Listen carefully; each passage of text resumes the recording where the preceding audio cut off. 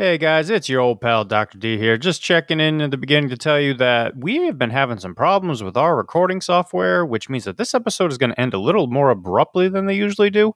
It might be in the next episode too, so don't panic. We're doing our best to try and fix it.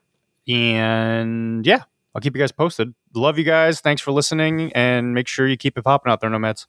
The podcast you're about to listen to is part of the Professional Casual Network. To find more podcasts like this, please check out professionalcasual.com. The Professional Casual Network has gear. Check out teespring.com/store/professionalcasual for fresh new swag. A huge shout out to our sponsor, beardeddragongames.online. Pick up all your local game store goodness from Magic the Gathering, Dungeons & Dragons, Pathfinder, or WFRP 4th Edition, as well as terrain, paints, board games, comics, and more. Make sure to use code PROFessionalCasual at checkout for free domestic shipping or PCME10 for 10% off your total order at beardeddragongames.online. Also, a special thanks to Built Bar for sponsoring the show. To get 10% off your order and to help support the show, use code PROFessionalCasual at checkout or use the link in the show notes. Hey, so stop me if you've heard this one. I just had an officer at the door saying he was looking for a man with one eye. I looked at him and I told him that if he used both of his eyes, he'd probably find him a lot quicker. They're so bad.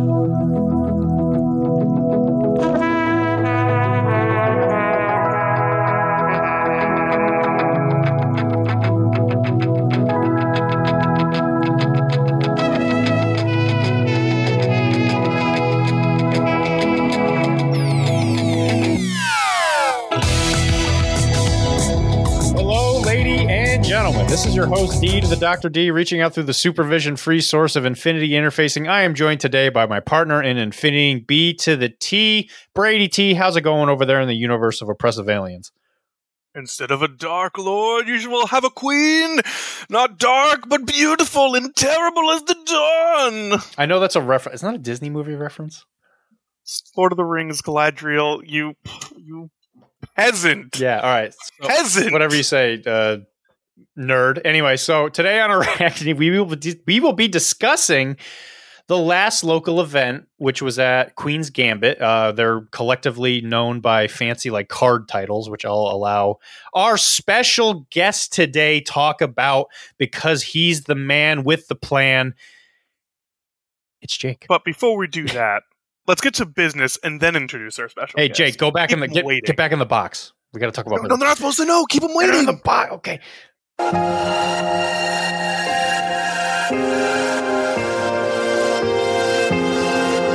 Arachne is a part of the Professional Casual Network. If you would like to support the network, please sign up for our Patreon or purchase some hot swag at streamlabs.com Professional Casual Network 1. Guys, we did it. We got a shirt. I made the shirt. It's great. It's fantastic. It's got our spider with the fancy butt. His butt is a microphone. It's very clever, and everybody loves it. If you would like to find this shirt, I'm not really able to market it very well because I can't actually think of anywhere where I put it because I still need to make the Facebook page, which I'm going to probably do tomorrow morning. So when you hit this episode, it's probably been around for about a week. You should come join and say hi. We are also sponsored by Frontline Gaming. It would love if you use the link in our show notes to go purchase tickets to any of their events. It really helps us out even if you're not going to Infinity events.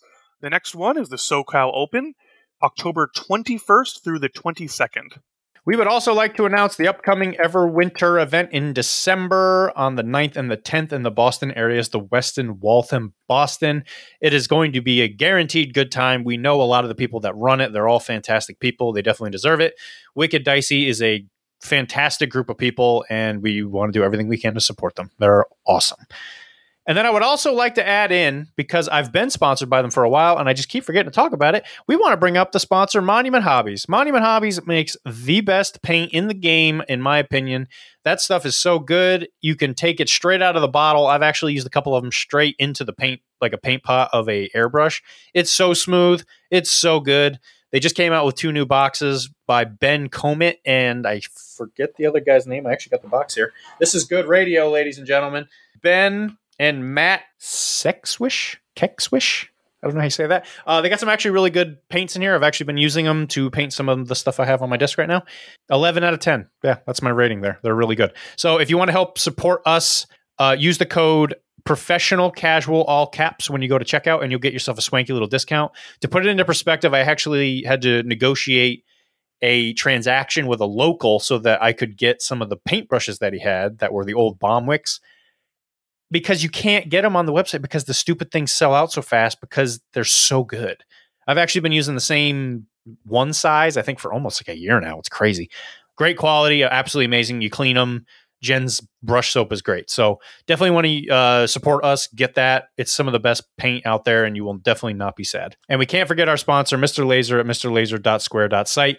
I don't know what he's doing. He's making stuff. Go there, buy stuff for all different kinds of games. You can definitely use some of it for Infinity, I have no doubt.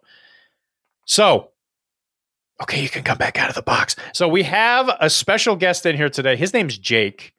He's a great guy. He's a great man, an excellent event runner, and a fantastic lover. We all know him, and we definitely respect him in ways that I would definitely call in the morning. So, Jake, welcome to Arachne. Well, howdy, big, wide internet world.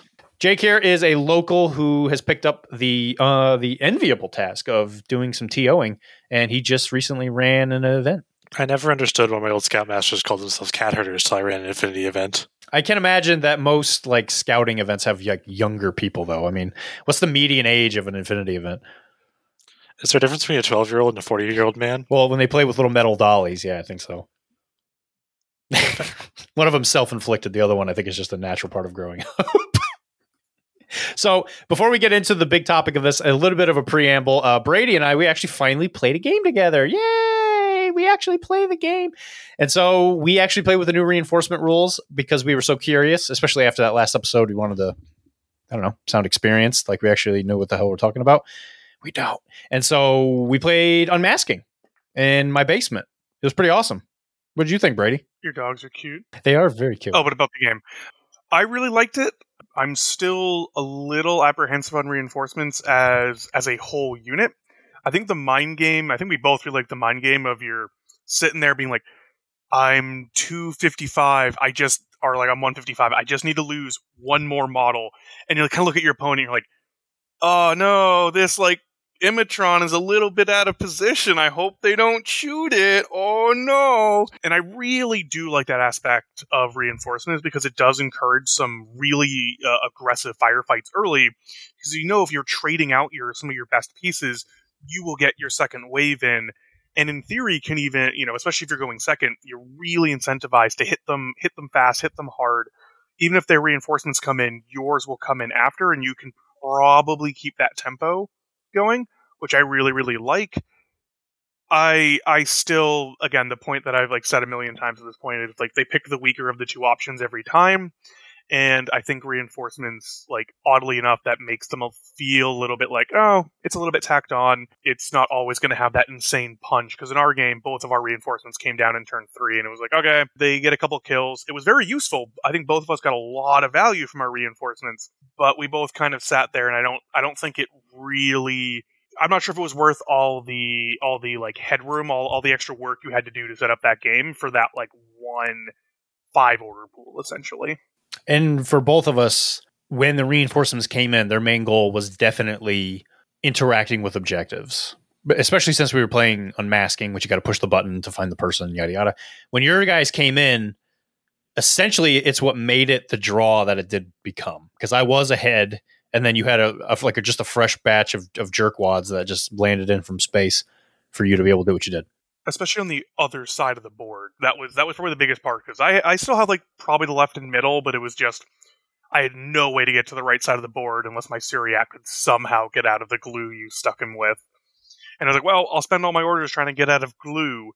So yeah, that will really help make it a tie, so we both can be co-hosts.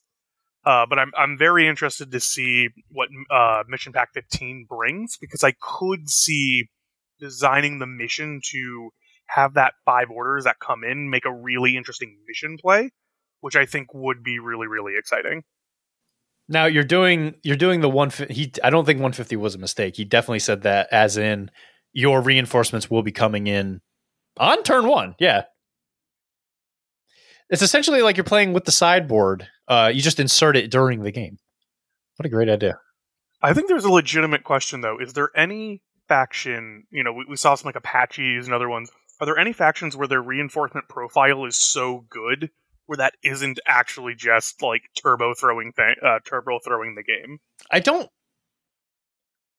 think so, because like the only thing I can think of is because the reinforcement order pool is the biggest like deterrent, right? Because you can only get like 6 orders in that group during when it comes on, essentially, at most. And plus there's the Pano Squalo 2. Like that's the only tag I think is just the Pano one. Which, I mean, that could potentially be pretty amazing because now it's a cheaper tag because he's an S6, I think, because they put him down to his S6. I don't know. It's interesting to see. Everybody's still experimenting with it. I'm curious to see what people come up with. I don't know if 150 points is a great idea, but I do think it's worth trying in a buy game where it doesn't matter. Now, the game that I played against Brady, it did end in a tie, so we're both required to be co-hosts, contractually obligated to until we play another game in 2026. So until then, you're stuck with both of us, I suppose. My final thought on the whole thing is that I do agree. I think playing points chicken is kind of fun because you have to gauge how big the other person's army still is. He got me down to 154 points after he killed the specific model, and I was like, okay. And that's essentially what stopped me from being able to get the reinforcements in the second turn and pushed it into the third turn. So it's fun. I think it's a fun thing. I definitely think it's a good idea to, like we were talking about in the last episode, play more other armies so that you can get like a better gauge of how many points each model might be, because it might put you ahead of the curve. Anyway, so we're going to talk about the main topic today. So we recently had an event in August at Queens Gambit. It was great. This was the second one. I wasn't able to go to the first one because my dad was actually up in town when it was happening. Jake also ran that. Jake, run us through it. What event did you run? So, Queens Gambit, with the whole chess card game theme the store has, we do all our events with like fun little card names. So this was Queens Gambit Palatial Panic, kind of riffing on the fact that Panic Room was the Wooden Spoon's mission choice from the last event. But a 3-round tournament, no special modifications except for me making what is a controversial mission pack. And other than that, just a standard 300-point Infinity event. Now, we don't know how people do it in other parts of the country, but here in New England, we believe in democracy. And so the loser of the last, or I wouldn't even say loser, Wooden Spoon. The Wooden Spoon Award. That's a nice way to put it. The Wooden Spoon from the previous event gets to pick one of the scenarios for the next event, and so on and so forth. And then you don't actually have a physical spoon, do you? Okay. It's in the works. Yet. Hey, that can be arranged. Wider podcasting audience that is listening to us, send us a really cool spoon. We'll like put fire marks on it and stuff and make it look super cool. The 3 scenarios were Countermeasures, Panic Room, and Rescue. Very controversial. There was some gnashing of teeth, mostly just me, because I despise these scenarios put together because they all mess with midfield. All of them either have an exclusion zone or they have confused deployment, which drove me nuts. Would you care to go into the thinking process behind those scenarios, sir? So I find with Infinity, you get a lot of like hitting the average. There's a lot of diversity. Like terrain's also an example of this. Like you build a lot of things. There's some rules people have of don't have big line of sight blocking things in the corners, but you can still make good events or good tables if you ignore those rules in a smart way. So a lot of times you'll see people do like one mission with a confused deployment or an exclusion zone. But it's not bad to occasionally have like spiced up and put all 3 in there because it really pushes people to build lists in a different way, or like think about the challenges the tournament presents without going into like an actual mod like limit insertion or I can't remember what the other ones are. Direct contact. And you actually saw it in this tournament. You saw a lot of people running 2 link teams, like a Core and a Harris, that started in the deployment zone. You had a lot less of the skirmishers because they just couldn't do their skirmisher thing. That's fair. I will say, so for sure, it changed up the way I was building lists. I did the thing that all great players should do when you play in Infinity, is I trashed my lists the day before, and I made 2 new, completely untested lists because I wanted to make one list that was, I guess, more of a meme because I love Wild Bill. I've really loved Wild Bill in 012. I don't know why. I just love him. His stupid little hat. I love them. And so I made that list for Panic Room, but then I realized that I had absolutely no forward deployment stuff because I was thinking it's stupid and worthless because of these 3 scenarios. But I decided, you know what? It's actually worth it to still just have that 4 inches just in order to help create like a little bit of an ARO presence in case they came to the other side of the table. Thankfully, I think I did pretty okay. I think I made the right decision. I think I scored a lot better than I thought I would have originally. I had 2 amazing games while we were there. I got to meet some new people. Just overall, I couldn't say, there's just nothing I could really complain about other than the fact that rescue was one of the missions. Yeah, I found people always said it was either countermeasures, panic room, or rescue. Someone didn't like one of those 3. Although all the dislike was very lighthearted, I want to point out. Well, I think it's like camaraderie from all the misery. Suffering as a group. We all crawled through the mud. Right. Okay, so obviously we should go through the games. I played. Brady was not there. He was doing stuff for his doggy, if I remember correctly. Yeah, I was on dog duty as Leah was doing horse stuff. That'll be a thing you hear a lot with me with upcoming events, especially in the spring and fall, which is I was at home while Leah was at the horses. Hey, everybody's got something. So let's go over the games. So I played 3 games. The first one was against somebody by the name of Phil. I had never actually played him before, obviously. Had a great game with him. I'll do a spoiler warning. He was a great guy. He clearly knew what he was doing. It was definitely one of those situations where you never know who you're going to play in the first round. It could be somebody who's completely new, or it could be the person who's going to win because everybody's in that same pool, unless you're doing a challenge. So he was playing Assassins. I believe he won the LT role and he wanted to go first. This would be for countermeasures. So his first turn was attempting to set up repeaters, and he essentially was trying to set up a network for his guided missile bot. Since everybody in this call or this podcast recording, we all love guided, right? It's such a great rule. I did, in fact, bring guided against you. I was debating not bringing it, but I'm like, oh, it'll get him tilted, and I think that's funny. You're allowed to believe whatever you want to believe. I don't even think it works when you use it against me that well. So anyway, he was doing assassin things. He didn't have a lot of long range firepower from what I noticed. So I knew that as long as I could survive the guided missile explosions, I would probably be okay since I could shoot at him from far away. Naf always gives me that advantage. Thankfully, Parvati, the little minx, decided that she was going to pass a bunch of her whip rolls and beat the face-to-face with the targeted. So she managed to just soak up a bunch of orders. And she even survived one of the hits from the missiles because she has more than one wound, or structure in this case. And then the other thing that really went against Phil was that his Fide and the named Fide, Al-Ajabel, is that how you say it? Al-Jabel. They didn't do a whole lot. He forgot that the greatest piece of equipment in all of Infinity, the biometric visor, OP, stops you from suffering the surprise attack modifier as long as you have line of sight to the target. So my Alpha, who was my lieutenant, decided that he could make the dodge because he didn't have a -3 from this stupid little surprise attack. So he survived, and then I managed to take down the rest of the Fides. Thankfully, the damage was very minimal. And at that point, it was just a game of me cleaning up all of the repeaters that he put down, grabbing the easy cards as they popped up. Thankfully, Naf always gave me a range advantage, and he was always in a position to make sure he was shooting AROs. And since he's got the MSV1, smoke wasn't like as big of a thing. Obviously, he gets a pretty bad, negative modifier, but it is what it is. Just getting the shot alone probably scared him a little bit. And so it was pretty much cinched up in the last turn. My Crusher popped up on the other side of the table in that little, the little open nub area. He scored me the decharge classified, and then my opponent on the very last turn decided that he was going to fail literally a million billion whip rolls at -3 for that one where you have to, it's like -3 on the HVT model. I couldn't believe how many times he failed that stupid check. So I got a pretty solid win. It was 6-1 for me. We pounded fists, and I went into lunch with a 1-0 record. So Jake, from what I understand, you played bye rounds. How did your first one go? Yep.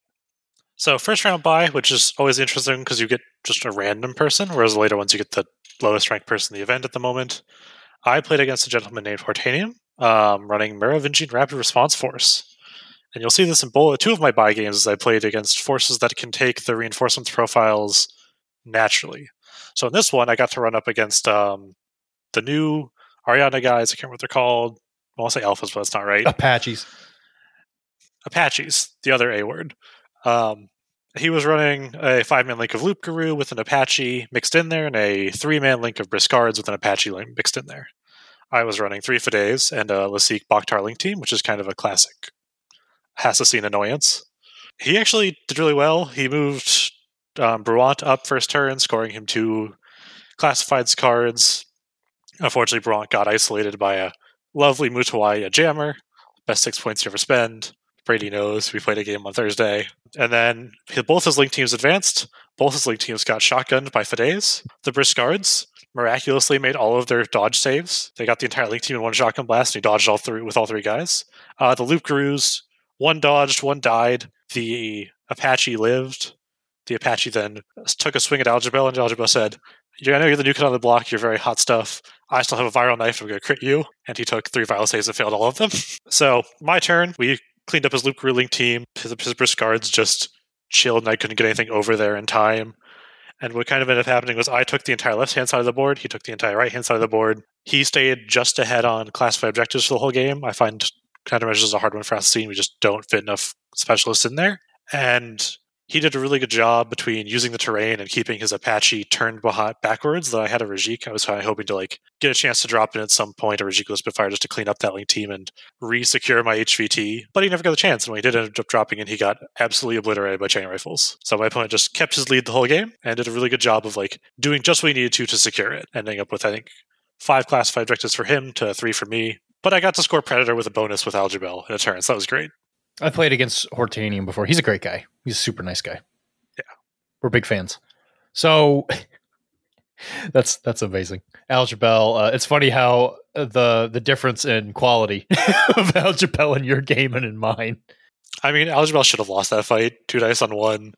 He is about the same CC. He has Natural Born Warrior.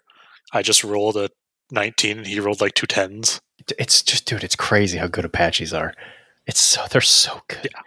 It's gross. Yeah, Algebel was probably my best shot at killing them just because of the continuous damage he has on his shooting, but... Yeah, that's true. You just apply violence, and it solves a lot of problems. Well-applied violence. All right, so game 2. Obviously, when we went on lunch, we got some amazing Wendy's, I think it was. Oh, man, it was so good. It's actually kind of weird how there's not that many Wendy's up here in the Northeast. Down south, they're everywhere. Not as many up here.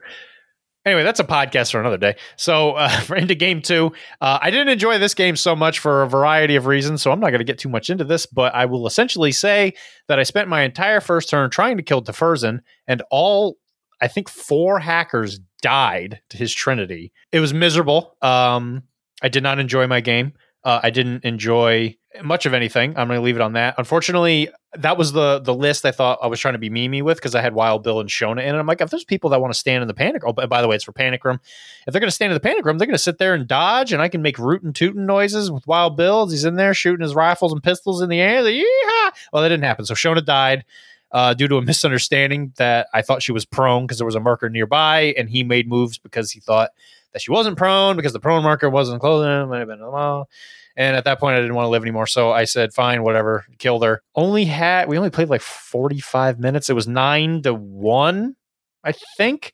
And then I got to play Harry Potter Magic Awakening, the new phone game. It's really good. The podcast is now becoming a Harry Potter Magic Awakened podcast. Brady is actually one of the best players in the entire world. Everybody congratulate him. Yeah, I remember seeing that game or hearing it out of the corner of my ear as a TO. I was like, that sounds like an argument I could get involved in. But it's always one of those weird ones of it's just a disagreement on how the game state is, and it's hard for me to make a judging on that as a TO. So I'm glad I didn't have to get involved. Well, as soon as he had said it, I'd real I even looked at where the token was. I was like, okay, I get it. Yeah, fine, I get it. I understand. And I have to say, I've really been practicing stoicism lately, and I managed to not lose my temper once that whole game. So I'm the best. So for my round 2, I played against a Queens Gambit regular by the name of Swan, who I think will actually feature twice in this podcast. He was running a white banner. I can't remember exactly what his link is, or what his list archetype is. He had a Roishi, he had a Blue Wolf, he had some monks, and I think a core of Kuang Shi or something, or Zan Shi, because he wasn't running JSA. And I was running core link of Govods and Moyibs with some associated, a Sundak Butt. So there's almost 2/3 of my list in those 6 models, and then some Mutawayas, some random junk. This was a weird one. I'm not a big fan of the Moyib Govad core link, but Moves of number 2, which in Panic Room is a big deal. And it's one of the only things I can get in my army that has like that bonus skill that gives you an extra point per round. So I took first turn, because Austin tends to like first turn. Kind of a iffy choice in Panic Room, and I think it actually kind of spelled my doom at the end, but oh well, we live, we learn, we play buy rounds. That's funny. So I pushed up, I took the room, I put like a Moyib Doctor in it, which was a mistake, and we will get to why that was a mistake later. But I only had like 2 Moyibs in the link, and it was either the Doctor or the Heavy Rock Launcher, and the Doctor's better in Panic Rooms than the Heavy Rock Launcher is. And in my opponent's turn, he pushed up with some monks. We got in a bit of a fisticuffs match of light shotguns going off, monk chain rifles going off, monks dodging, smoke grenades getting thrown. And monks trade pretty well into Moyibs and Govads, because they're like 10 points maybe, and a Moyib's like 25 to 30. So my link team ends up in a bit of shambles. It's still up and going, but it's maybe 3 men by the end of turn 1. My opponent pushes up a Roishi. He kills all of my hacking. My Bari just got gutted. And then the Roishi dies to a Sonic Bud, as they do. And then turn 2 comes around. I kind of secure the link team in the thing. I go bully his link team a little with an Asawira. And he dumps a Blue Wolf into the Panic Room. And that's a problem I don't have the tools to deal with anymore. I think the game ended with me in turn 3 charging a Sundic Bud into the room and then like chain rifling things, which is never a place you want to be. Sundic Bud never really wants to move. But it was ultimately a good game. Swan actually like played really well. The Blue Wolf absolutely murdered everything in the Panic Room. My Asawira had a moment of Norkius luck from Brady. He got reacted to by a combi rifle and a Zanshi link, got hit twice and critted once and died. Passed his regeneration. Didn't even get his regeneration. He took all 3 wounds. And we were like, I know what it feels like to be Norkius now. But ultimately a great game. I just didn't. It's not a list I'm comfortable with. I think it really showed in that one. How about your round 3, Dr. D? So my round 3, I played against somebody by the name of Swan. He was playing White Banner, and he just came from the buy round. I don't know if you've ever heard of this guy. What a guy! What a friggin' guy, man! So he's absolutely great. I never actually been able to meet the man. I had only ever seen him in the local discords, and funnily enough, I see the locals I see in the big Discord, the big Infinity Discord, sometimes more than I see them in person here, which is just kind of funny sometimes. But I see Swan in both of them. He always seemed like a cool guy to me, so as soon as I saw his face, I was like, oh, finally, I get to meet the man behind the mask. So he was playing White Banner, which means that he played the exact same list that he played against you. So it was definitely the monks were probably the thing I knew the least about, because this must have been like game 3 against Yu Jing in general. I saw Liang Kai on the other side, and I was like, okay. Now I know that guy can bonk things to death real good if he manages to get to you.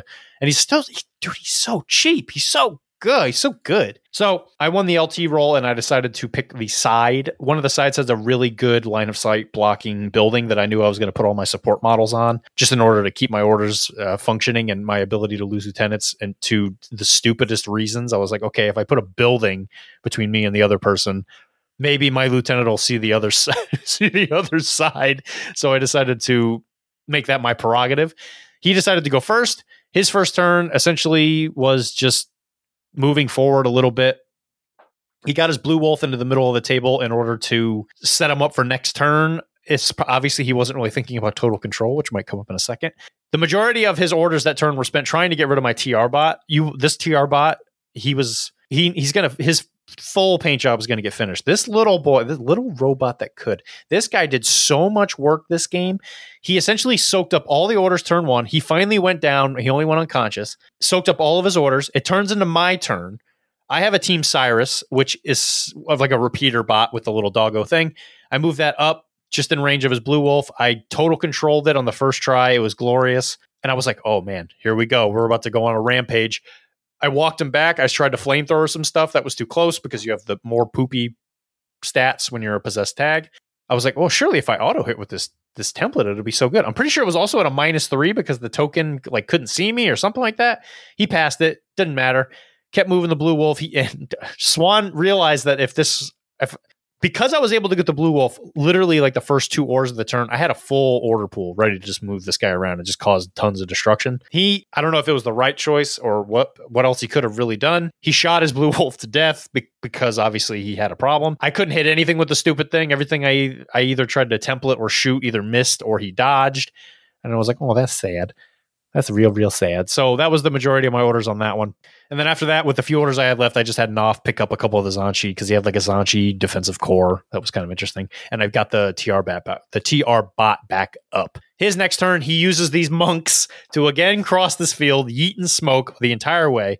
I don't know if the meme got him, but he did this whole song and dance, getting all I think 4 of the monks, including Lan Kai, all the way up to the TR bot on the far left side of the board, just to kill the stupid thing and his little Raven Eye assistant. Very little strategic impact, I think, because he could have just smoked it and just walked by the stupid thing. But he realized it needed to die. He was in a position to where I think he could have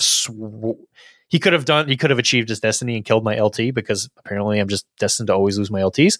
But he decided not to go around the corner. He said he went the other way to go kill the TR bot. And the TR bot, not only did it live, but I think it killed one of the monks on the way in. And it soaked up so many orders for him trying to kill it that his monks were just standing there in the open, just waiting to get murdered by the next turn. So my next turn was the Lawkeeper driving around, shooting everything, rooting and tooting, grabbing a civilian, coming all the way back, killing all the little things that I thought might threaten me.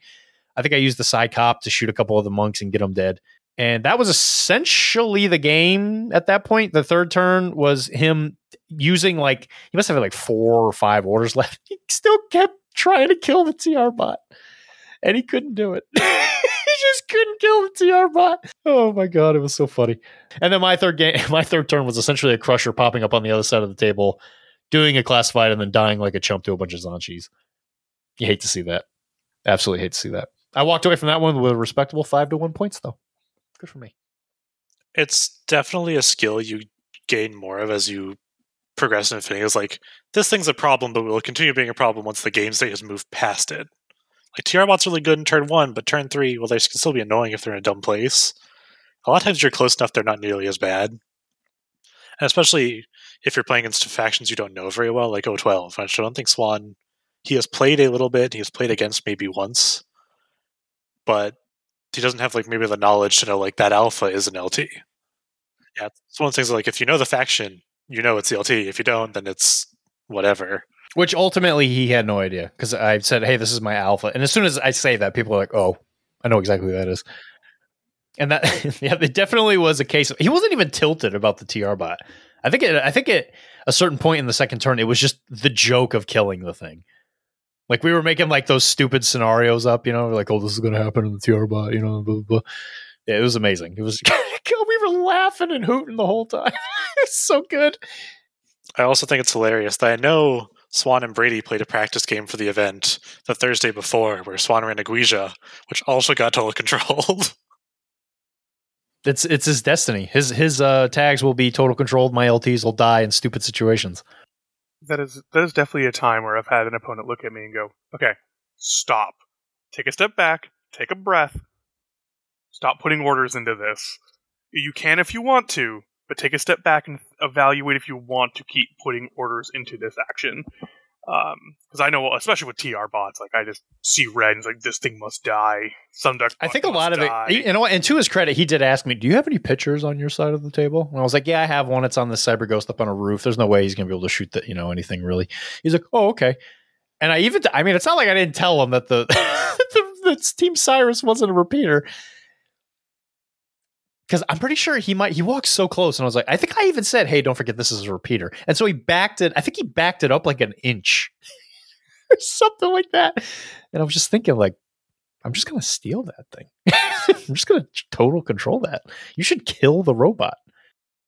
Hacking is definitely one of the areas of Infinity where it can be very hard to measure what's going on, because it can be hard to visualize those 8-inch circles when they go through walls or through buildings. Shooting people is nice and direct. Hacking is not. Bullet goes straight. Electric waves can go in zigzag. Yeah, the moment you said, oh, you total controlled, I'm like, oh, Swan just doesn't get to have fun with his tags. I moved it up, and Norkius was like, what if no? What if total control?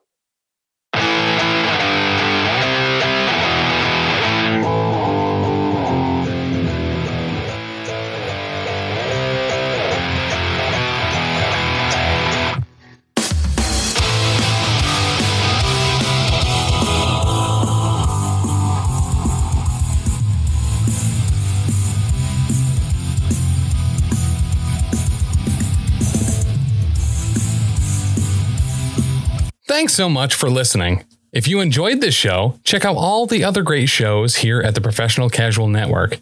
Like what, Danny? I'll tell you. On Mondays, we've got the Lost Omens podcast, our Pathfinder 2e actual play, hosted by me, playing through the Extinction Curse AP. Also, streaming on twitch.tv/Professional Casual Network at 7 p.m. Eastern Time, you can check out, the Power Phase, our Marvel Crisis Protocol live battle report show. On Tuesdays, the podcast version of Wait, Did I Roll a Wild? Our Marvel Crisis Protocol vlog is available. On Wednesdays, alternating releases on the Patreon, we have Settling the Southlands, our homebrew Wolfthorpe actual play, and The Slithering, a Pathfinder 2nd edition actual play. And on Thursdays, live at 7 p.m. Eastern Standard Time on twitch.tv/Professional Casual Network, we've got Wait, Did I Roll a Wild? Our Marvel Crisis Protocol vlog. You can also check out back episodes of Elite 8 Showdown and the first 39 episodes of the Lost Omens podcast, the first 24 episodes of Settling the Southlands, and the first handful of episodes of The Slithering on the YouTube at youtube.com/The Professional Casual.